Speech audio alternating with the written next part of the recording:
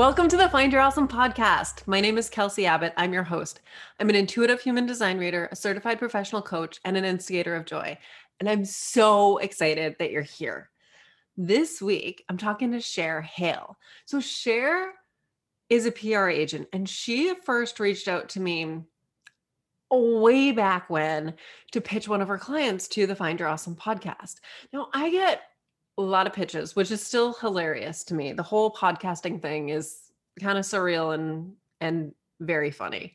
So I get a lot of pitches that don't resonate. The people pitching have not listened to the show, don't know anything about it, and their guests are very much not a match for the show.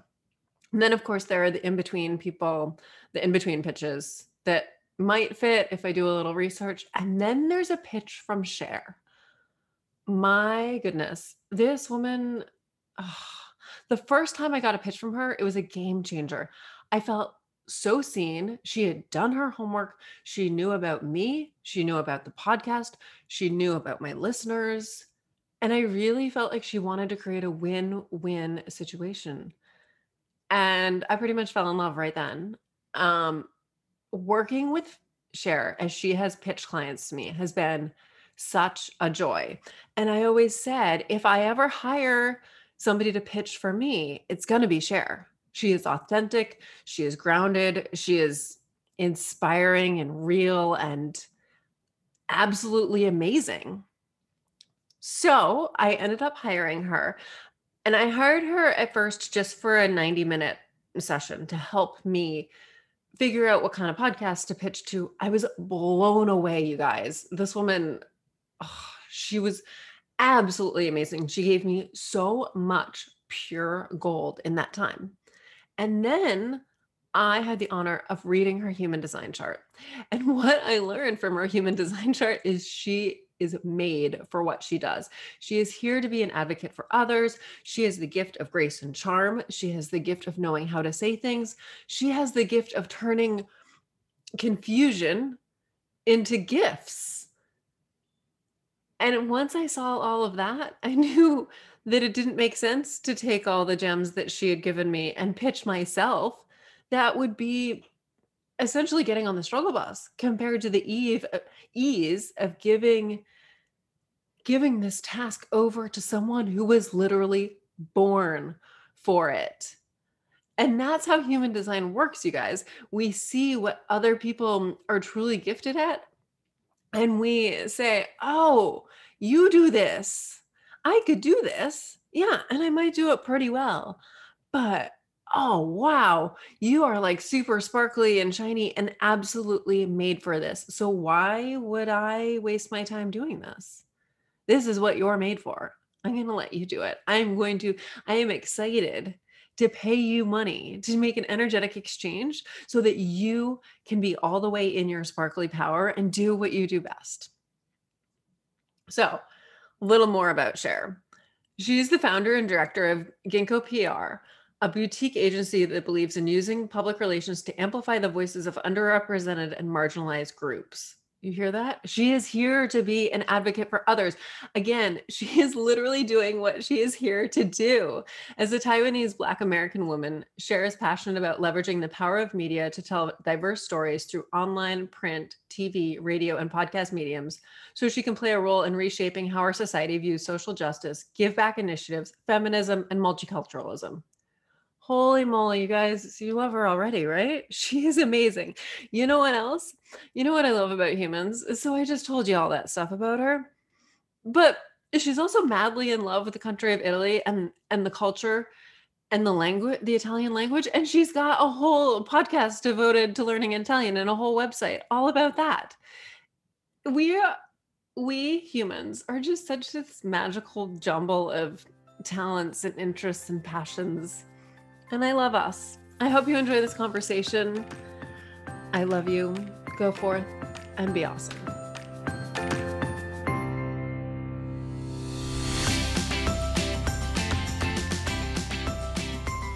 Okay, Cher, I'm so excited to do this publicly, to record a conversation with you. Welcome. Thank you so much. It feels like A long time coming, right? It does. Oh my God, you've been in my orbit for, well, like the life of the Find Your Awesome podcast, almost. Totally, yeah. Since the beginning, I would say. My first episode was Natalie Egan. I feel like that was around 60 or something, but I might be totally making that up. Oh, yeah, that was way long ago. Mm-hmm. That And I was a good loved it episode. so much. I felt like you were the first person I'd seen in the space who did like such an open and transparent narrative conversation with someone who was trans. Mm-hmm. And it like changed everything for me. Oh, thank you so much. And that was such a cool opportunity for me. I'd gone to high school with Natalie, who was then Nathan. Mm-hmm. And that was a really powerful experience for me too. All right. Mm-hmm. So anyway, lately we've been continuing to play podcast stuff and playing human design. And it's been a few weeks since we did a reading together, and you said that some things have changed. So I want to hear your update, please. Yeah. So as you know, and everyone else will know by the time this goes live too, is I'm pregnant. So life has been shifting quite a lot for me. And all of the things that used to work for me had stopped working, and I didn't know what to replace them with, right? So like I've always been almost dictatorial with myself and my time and my business. And after I had the session with you, and you were like, you don't need structure. What you need is to like decide in each moment what you want to do, and then say not right now, and trust that like later the motivation will come. I sat with that for a few days and I thought, what would life look like if I did more of what I wanted when I wanted, and less of what I didn't want when I didn't want to do it? And so I just tried to experiment, and I thought, this is perfect timing. I'm in my first trimester. I'm like tired all the time. Like, let's just go for it. And I've never been happier with my schedule or half of my time.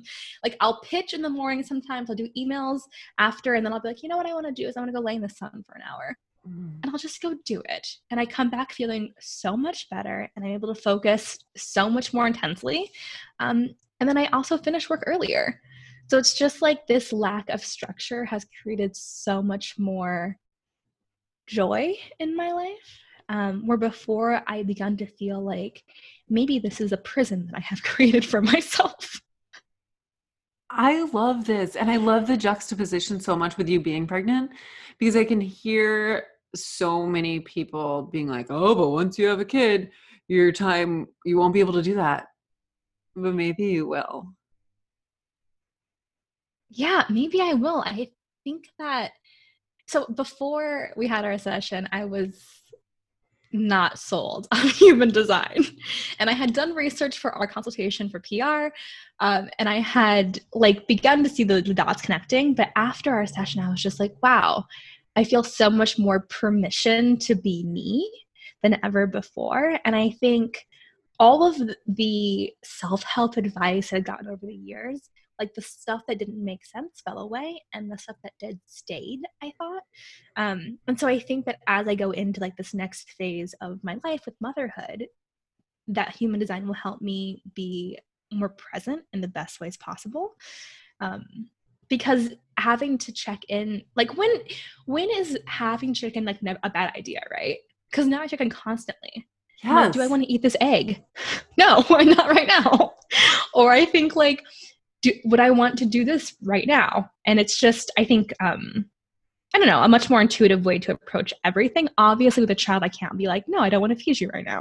Like I have to, right? Like there are some things, but I think that because of the structure of having a child, I'll have more permission to be flexible when I can be flexible.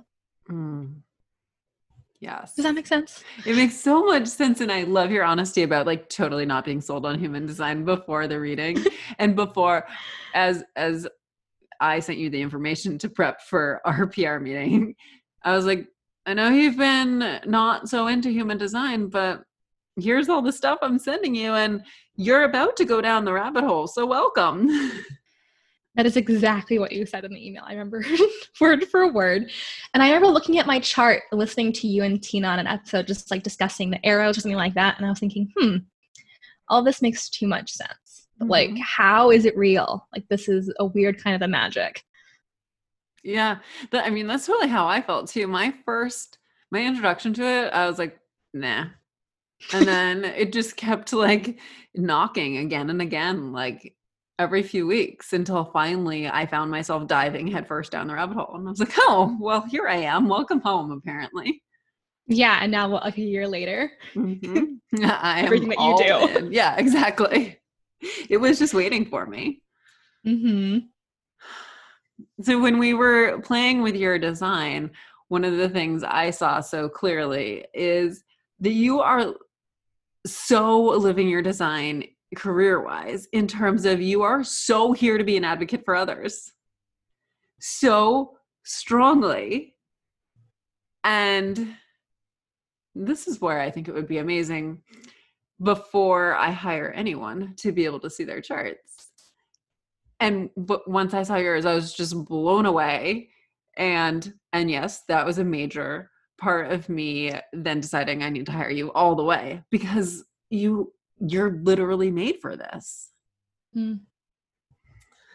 Also really affirming, because I think with any position, right, that you choose for yourself, you have days where you wonder like, man, am I cut out for this? Is this for me? Have I made a terrible mistake? Yeah. And PR comes with so much rejection and so much disappointment, where you have those days where you wonder like, do I suck at this? So, I mean, of course you look at like years of evidence and like, no, you do not suck at this. But it's hard to get past those days when you don't have any kind of other person working with you, right? Like you're just alone doing this most of the time. And so to hear about my gifts of grace and charm, to hear about my throat chakra and how all the centers are open, it was just very affirming that like, yes, the bigger mission is here for a reason. So just like keep following that light, no matter how dim it might get.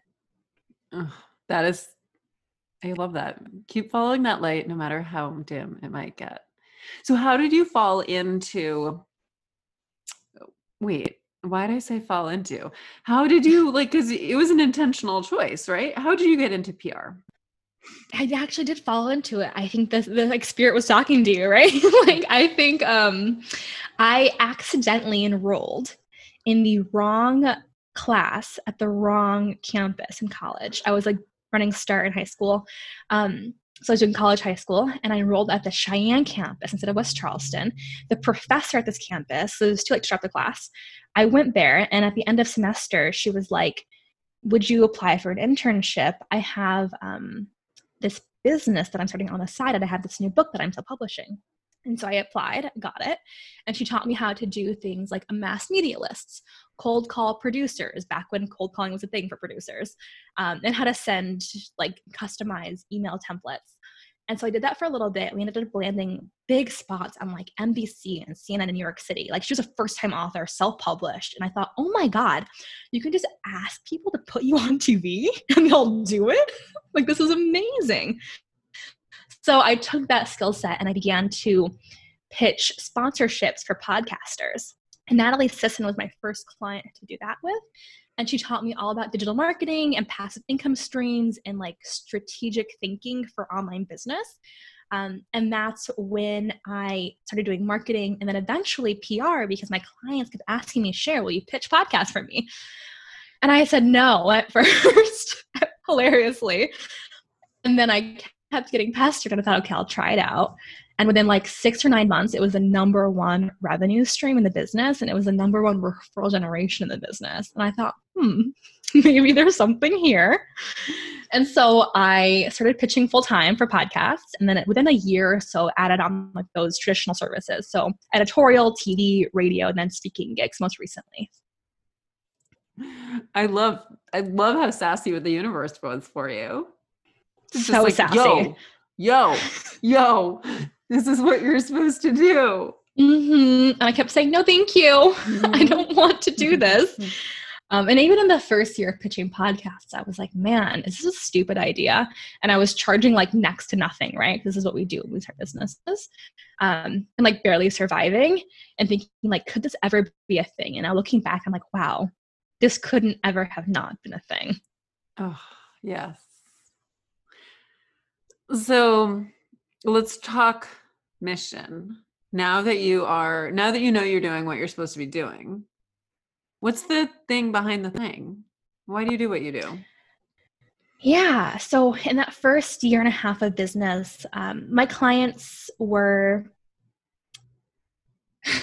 upper middle class, white life coaches who had a lot of pretty privilege, right? So I was serving the same kind of a person, pitching into the same kind of podcasts, and this, like, what one of my past clients calls Coach Island.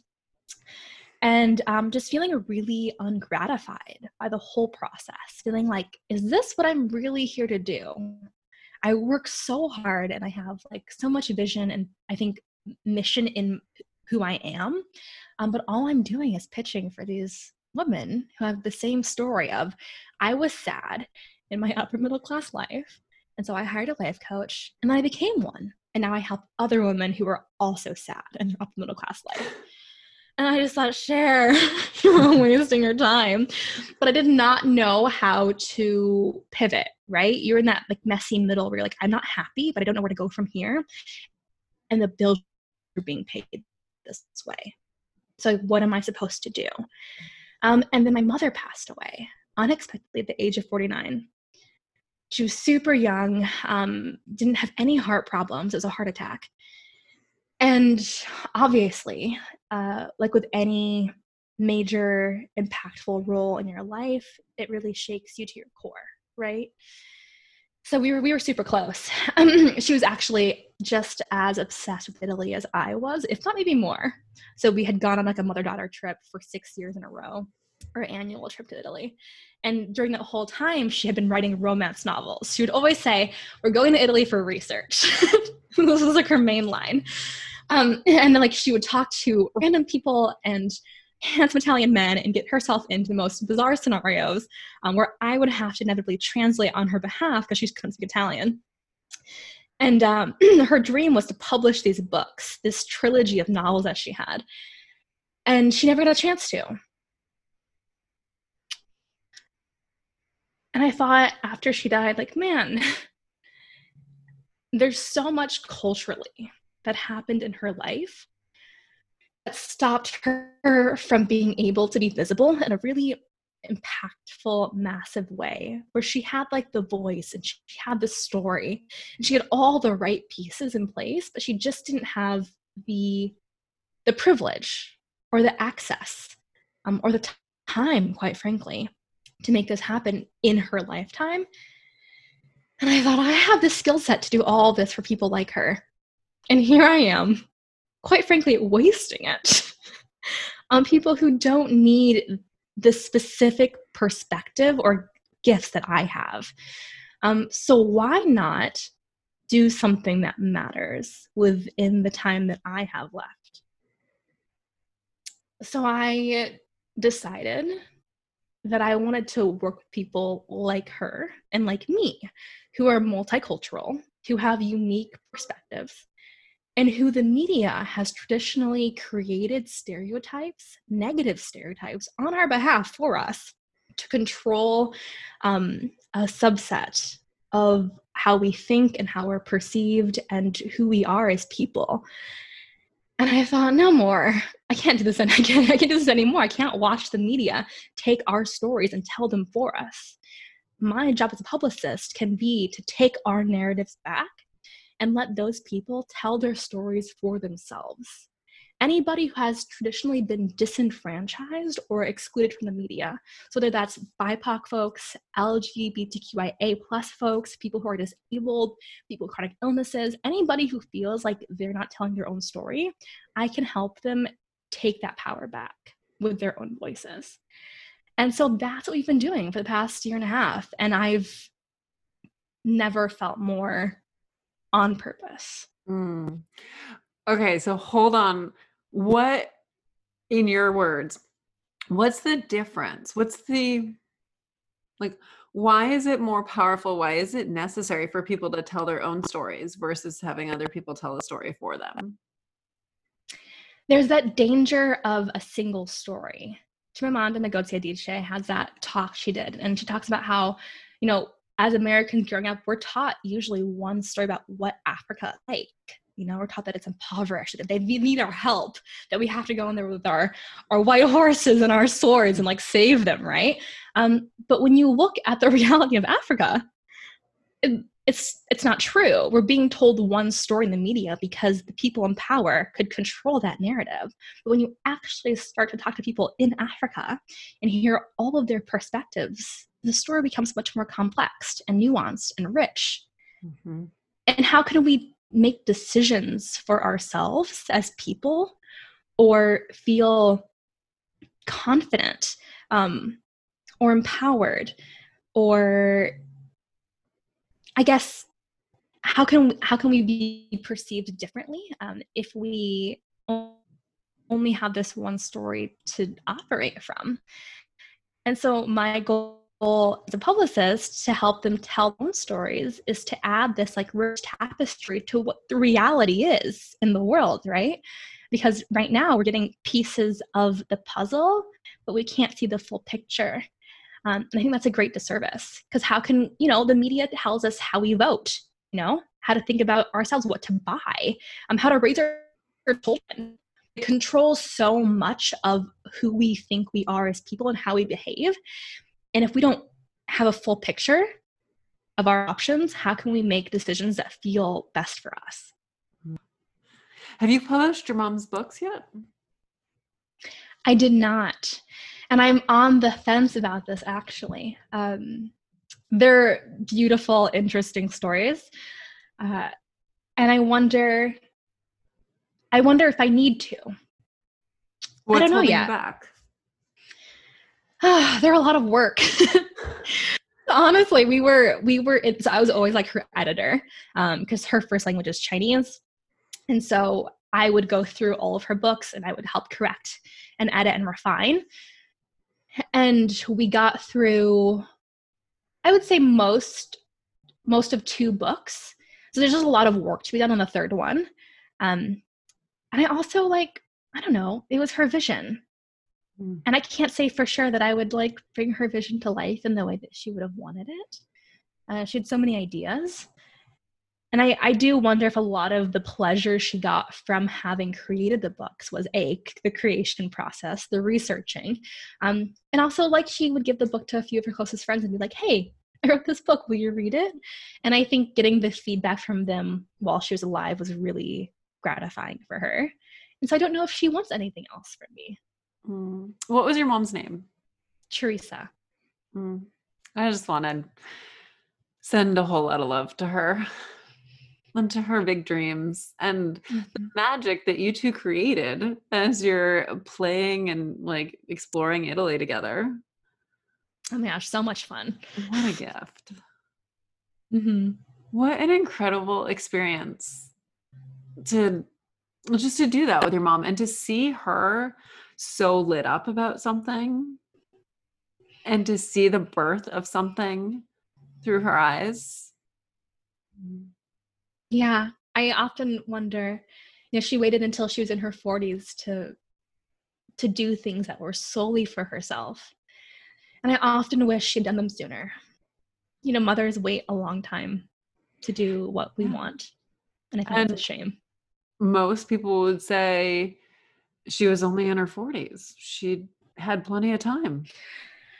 Also jarring, right? Yeah. Because I thought maybe I have 20 more years with her, minimum. Yeah. And you just don't know. No, we have no idea. Mm-hmm. And it sounds like her sudden exit from this world was just the slap you needed to make the pivot that you needed to be who you're supposed to be in this world. Yeah, I would agree. And I would say, as much as I miss her here physically, I've never felt closer to her. How does that show up for you? What does that mean? I guess it means that I come to her more often for advice than I ever had before. I talk to her more often. I feel more connected to our heritage than I had ever previously shown interest in, right? Like I would eat the food and be like, thanks for the food, but would never really care about learning to cook it or understanding why we use specific ingredients or like how they worked. And now that she's gone, I find myself searching for the snacks she used to like, the ones that she used to eat with tea, or the order of ingredients she used for this specific recipe for sesame ginger chicken. And I find myself reconnecting with heritage through food, and reconnecting with her through food, and also through the language, through Mandarin. So I find that like every time I'm learning the language and I hear or learn a word that she used to say, or like it comes to my mind, I think, oh, this is a piece of the puzzle that I can put together of like memory. Mm. Mm-hmm. And as a kid, did your mom speak Mandarin around you? A little bit. I would say that she wanted me to be super American, so she didn't like push it on me. And also because my father was still in Taiwan, we weren't like it wasn't a dual speaker household. She spoke English, father, and so like, it wasn't an environment where you get a lot of like input. And as a child, you need a ton of input, right, to have that second language reinforced. Yeah. So what's it like trying to learn Mandarin now? Oh my God. I've been trying to learn Mandarin my whole life, right? Like, so when you're a kid, she taught me like the numbers, greetings, the names of food, stuff like that. And so I had that growing up. I also had like little workbooks for filling out the characters and all of that stuff. But I found that through elementary school, middle school, and high school, and even college, Chinese always felt like an obligation to me. And there was always a lot of shame attached to it. Because my father was still in Taiwan. We never had a relationship. And so I always felt like, man, if I learn Chinese, then I'll have to pursue a relationship with all of these people that I don't know. And like, can I even do that? But if I don't learn Chinese, then I'm not like the good Asian girl I'm supposed to be, like the filial child that you read about in like almost all Asian narratives. So I think all of like the confusion around heritage and being American also was always a blocker for me. But after getting pregnant, I thought learning Chinese feels easy now because it's a way for me to give my child a piece of who we are in a very homogenous area in the world. And so it no longer feels like an obligation. It feels more like a gift that I can give. And it's the right time now. Yeah. And thankfully you have that little foundation, which I imagine it's got to be at least a little easier having some words and knowing the characters. Yeah, I would say that if I were to watch a Taiwanese drama, which I do, I can understand about 50% without the captions. That's solid. Yeah, I it's would decent. All right. So this story you had that if you learned Chinese, you would have to have relationships with all these people you didn't know. What's what's up with having relationships with people you don't know? What was the thinking there? I guess I was like always a really shy kid. Mm-hmm. And Taiwan just felt so foreign to me. So we went twice, when I was 6 and when I was 14. And my mother naturally was a translator, and she like led the excursion. I let her do that. And I tried a little bit, but I was super American, just like she wanted me to be. So I didn't really know what I was doing. And so I think it was more like I wasn't great with maintaining or building family relationships in my adolescence. And so I thought, how could I add on these other people and like maintain a connection or like maintain a network? I just didn't think I had the skill set. And now what's your viewpoint on family connection?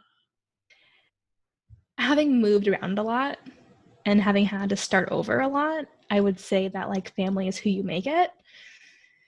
And I would say that you don't have to talk to someone often to have a connection with them. So I just think that I had a lot of convoluted ideas about what it meant to be a family Mhm. And having gone through all that I've gone through at this point in my life, it feels a lot easier to reach out and just say hi. I'm thinking of you, and have that be enough, uh, and have it be less complicated than what I formerly envisioned that it had to be. How do you say hi in Mandarin? Ni hao. Ni hao. But a Okay. lot of them just say hi, honestly. That's so disappointing. No, I know, I'm sorry. When it's the one word you finally know. Mm-hmm. Yeah. All right. Well, you'll have to teach me more, please, going Well, forward. not before Italian. No, now I want to talk about Italian.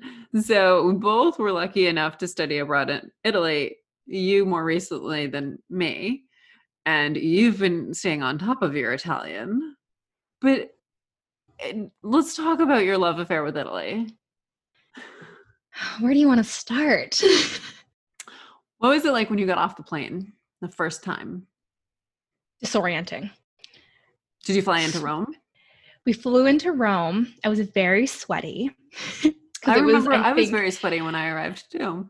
yeah, I believe it was the end of July or beginning of August, I think. So I was very sweaty. And I remember feeling just like, is this real? Like we traveled for like 16 hours, right? So it's like you're tired. My friend who I'd come with was ill. She had got a flu shot. She had the flu. So I'm taking care of her. It was just like a lot going on at once. And then there's all these new students who you don't know yet. So as my like little introverted self at that age, what was I, 21, it was overwhelming for sure. I remember getting off the plane, being one of the tallest people in the airport. Oh my gosh. Because I'm like just under 6 feet, being very sweaty, being very tired. And then my mom, there were no other students there. My mom's a travel agent and she is brilliant. And she had been like, I'm going to book a car for you to get you to the villa. Good woman.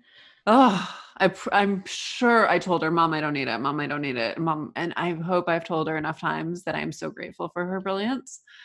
Because yeah, there is this little Italian man who was holding a sign with my name, and I just went, and then I arrived at this beautiful Italian villa where I lived for 4 months. Yes, I think you had a much more fluid experience than I did. We like all got on a bus together in a hot, sweaty bus and then like drove the 2 hours. It might have been a little shorter because we were by bus up to Viterbo, which is where we would live for the next 4-ish months. So, did you know Italian before you went? I had taken 2 semesters of Italian, and I would say that I did not know it before I went. I think learning in the classroom was such a disembodied experience for me. I Mm-hmm. actually did not like it. And I wondered, like, is this a good idea that I should go? But I'd also been doing Michelle Thomas tapes. I don't know if you are familiar with that method, No. but I've been doing that on the side. And I felt like that gave me the best foundation for what I was walking into. But I still wasn't nearly as prepared as I thought I was. So I think I was much more confident walking in. And then I remember our very first stop in Viterbo, I was starving, naturally, always hungry. So I take my friend, walk into this cafe, and I'm looking at the menu, and I realize that I have to speak Italian if I'm going to get food. And I used the words that I knew, and I ordered something I didn't know. I didn't know what it was, and I was too embarrassed to ask, but I just needed food. And so I got this bresaola salad. It was delicious, but like it arrived, and I thought, okay, fine, I'm just going to eat it. Gave the guy 20 euro, which is about 15 euro too much for the meal, because I had no idea what he told me in terms of the price. And sat and ate my meal and wondered, okay, this is for real now. I really have to up my game. And then, did you have Italian classes as part of your program? Yeah, I believe we had like one grammar class and then like one conversation class. It was structured kind of like this, if I remember correctly. But God, it's been years, right? I forget. Yeah. We had one. I didn't take Italian before I went. Mm. I feel like that class was offered at weird times, or there was some reason I couldn't take it, and so we had Italian class in our program, and our teacher was Romanian. He didn't speak any English. Ooh. He spoke some French. And so I knew French. And so those of us who knew French in the class could ask him questions in French. And that's how we learned Italian. Honestly, most of your Italian experience sounds like it's in a novel. It sounds like that's totally made up. It feels like it is when I talk about it. And if you had the images in your head that I have, like this place, I told you before we started recording, we had a chef who was also an opera singer who would sing while he cooked. The food was amazing. There were frescoes in like all of the rooms where we had classes. Stunning. I mean, you were in a villa. We were in a villa. There was a garden in the villa that had all these beautiful statues in it. There was this like ancient urn in my bedroom, the room I shared with a few other Of course students. Of course. The whole thing was like, wait, for real? Right. So you were outside of Florence, but you often went into the city. Mm-hmm. Yeah, I was in Sesto Fiorentino, so 6 miles outside of Florence. I forget the bus line that went directly into downtown. But it's a small town. So we got to like do our shopping and stuff if we ever needed to shop in the town. There was a mountain in the town, and I would go during siesta and hike the mountain every day, and I met Of course you would. a bunch of locals doing that. Yep. I can see that. So in Florence, did you have like a favorite thing to do in the city? No, I think it was something different always. Hmm. Well, ideally for me, I always wanted to like, no, we haven't been down this street. I need to go exploring down here. Oh, the alleyways in Italy are just like you always unreal. discover something. It's like, for me, going down Italian alleyways is like going around a corner in the forest on like a hiking trail. It's like, oh my God, I got to see what's around this one. Totally. Like the cute little cobblestone steps. I used to love the little staircases. Like, where does this one go? I loved doorways. Still love doorways. Yeah. My mother was obsessed with doorways. We have so many, hundreds of photos of doorways. I have quite a few as well. So you took this Italian adventure and created a business out of it. I did. It was at a pivotal time in my life where I knew I did not want to work in a company. And I was working like an internship / online job with Natalie Sisson, who at the time was the suitcase entrepreneur. And she was a great role model for me to watch, to see how do you run an online business? How do you build it from the ground up? And how do you like amass an audience? And so I thought, 2 birds, 1 stone, right? Like I really want to keep learning Italian, but when you go home, it's so hard to keep a routine or a structure or foundation without accountability. And I also want to like try this online business thing. So like, what if I just did both in one? And the iceberg project was, the idea came from one of my communication classes while in Italy, because the theory is that like, right, you can only see the tip of the iceberg, but below it, it's like the culture of the people. It's their values. It's who they really are. It's how they operate. And I thought without the language, you have no access to the bottom of the iceberg. So the language is like the bridge you walk to get there, to like really get to deeply know the people and the culture. But without it, all you have are like what you see on the surface, right? Their clothes, how they look, the language, how it sounds, what they're eating. Also, that's like great as a tourist, but I wanted to be more than a tourist. What I thought of as you're talking about that is there are some phrases that are just, they embody so much culture, like va bene. Like, how do we translate that? Okay. So many ways, right? Yeah. It's like, good, great, okay, fine. Well, exactly. And it embodies Italian culture for me. Yeah, or like allora. Everyone's obsessed with the word allora. I know Liz Gilbert made a big deal out of it in her book. And she was like, this is like the most magical Italian word. And it does. It shows a lot about who they are as people, or la bella figura, to have like, to make a good impression. It's super Italian. And you won't know about it until you're like walking the passeggiata at like 6 p.m. right about aperitivo time. And you're like, I see, this is la bella figura. Even domani. Hearing, Yeah, hearing, oh, I forget what I was trying to do. Something in town. And there's Damani, Damani, Damani. So you totally. just learn like that's part of the culture. The culture isn't a right now. It isn't a culture of hustling. No, They'll get to it. no, I think at that time in my life, I was a super hustler. I was just like hungry to learn, hungry to earn. And Italy just helped me chill the F Mm. out. Like it just helped me Mhm. slow down and like appreciate good cheese and good focaccia and like cheap wine. It was the perfect time to learn those lessons in my life. Yeah. How was it different when you kept going back with your mom? Hmm. It felt less structured. So I went back 6 years in a row to visit, and we would stay for typically a month at a time. So we got plenty of time to like get to know people in the neighborhood. We often went back to the same towns, so we had a lot of like memory. We weren't obviously residents in any way, but we had a lot of memory of like the places where we like to go. So it began to feel like a routine in the best way possible. But then I moved to Rome. I don't know if I told you this. I moved to Mm-mm. Rome for 3 months after leaving Las Vegas at 25. And without having any kind of structure for school or a job, so I worked from home, it was really tough to like find my footing in Rome. Uh, and also, you know, like I'm very obviously Asian, and Italians are not the most inclusive of people. To their credit, like they have a heavy tourist population, right? So this is normal, and they have a lot of people from China coming in as immigrants. So there's a lot of, I would say, like tension between the Asian community and the Italian community in Italy. And so I never felt like I really belonged, which is how I always feel, right? Like growing up, Taiwanese American, Taiwanese Black American, and then like going to Italy being like, these are my people. I'm like, no, they're not your people, Cher. Just because you like get along and like understand does not mean that you belong here. And so it was an interesting time of figuring out where I belong and where I wanted to put down roots.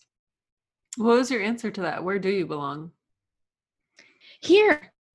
So I tried after Rome, I moved to Coeur d'Alene, Idaho, which hilariously also has no diversity. And lived there for about a year until I met my current partner who lives like 30 minutes west in Spokane. And that's where we live now. And I feel like it's the best possible place. It's like 4 seasons, it's beautiful. There's a bit more diversity in Spokane. There are like 3 Asian markets as opposed to none in Coeur d'Alene. Like, you know, we're moving up in the world. But it also kind of feels like the town where I grew up in Michigan. Where as a child, I was like one of the only Asian kids. And now thinking about raising my child here, I'm like, this is hilarious. And I chose a homogenous population to raise my like half Asian child in. So I made this my home, is what I would say as an answer. Mm. You know, it's interesting. I feel like some of us, we hear this cultural call to belong and be surrounded by people who are like us. And yet, some of us, in some ways, are more comfortable when we're standing out. Absolutely. I think I don't have any recollection of being in a place where I actually felt like I can blend in or get by. Even in Taiwan, right? In Taiwan, I'm an ABC. I'm an American-born Chinese, Yeah. and I don't look Thai. I look Filipino. So it's just like even in a place where like everyone's Asian, I still don't fit in. So like, what's the point of trying so hard? Mm-hmm. So places where I do stand out, they feel like home. I feel like there's so much wisdom in that statement. Let's dig into the last couple questions, which of course may lead to other questions. We'll see. No plan here. What's the scariest thing you've ever done? Ooh, I would, gosh, I would say move here was one of them. Um, but I also think like saying yes to having a child when I wasn't really planning on having a child yet has been terrifying in like the most enlightening way, right? Mm-hmm. Yeah, you're on such a wild journey right now. Yeah, there's so much more for you to come.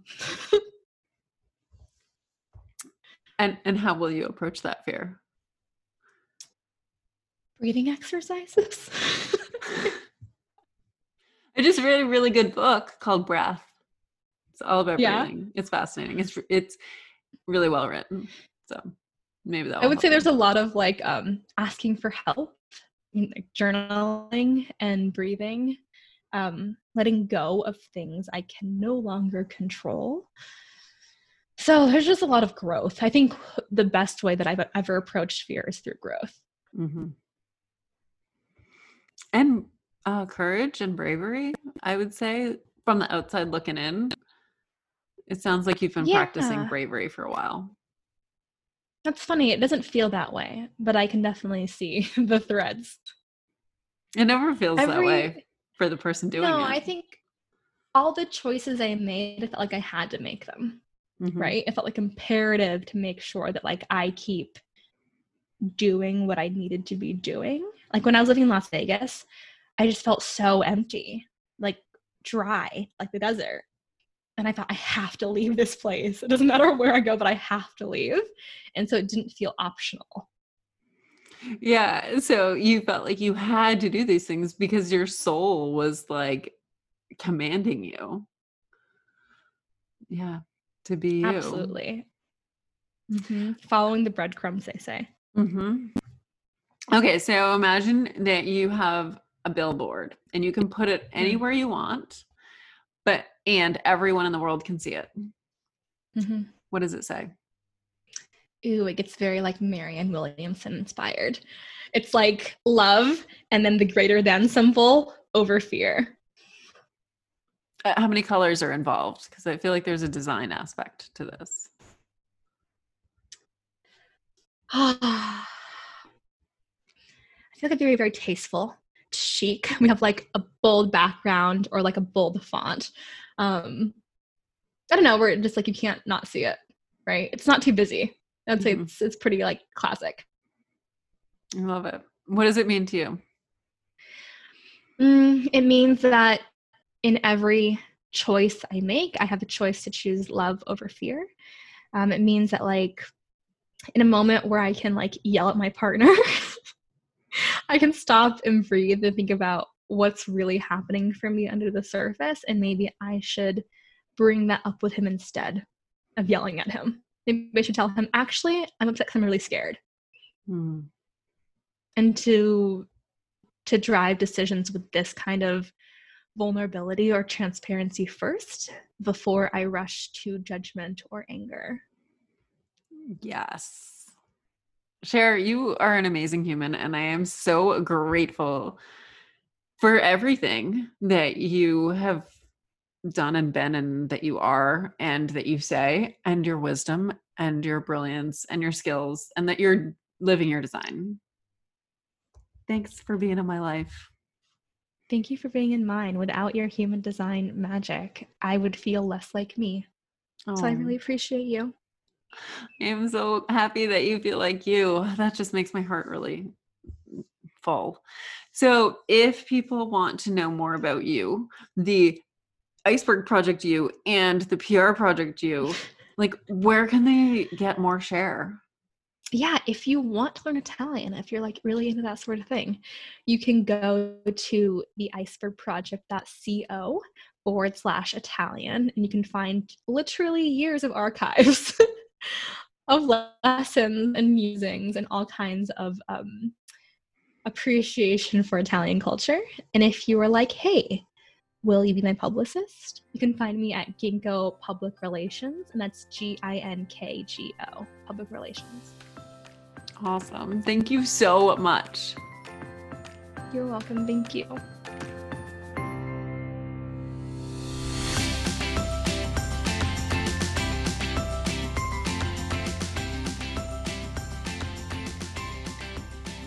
You guys, I hope you enjoyed that conversation. Go check out Cher at ginkgopr.com and the icebergproject.co.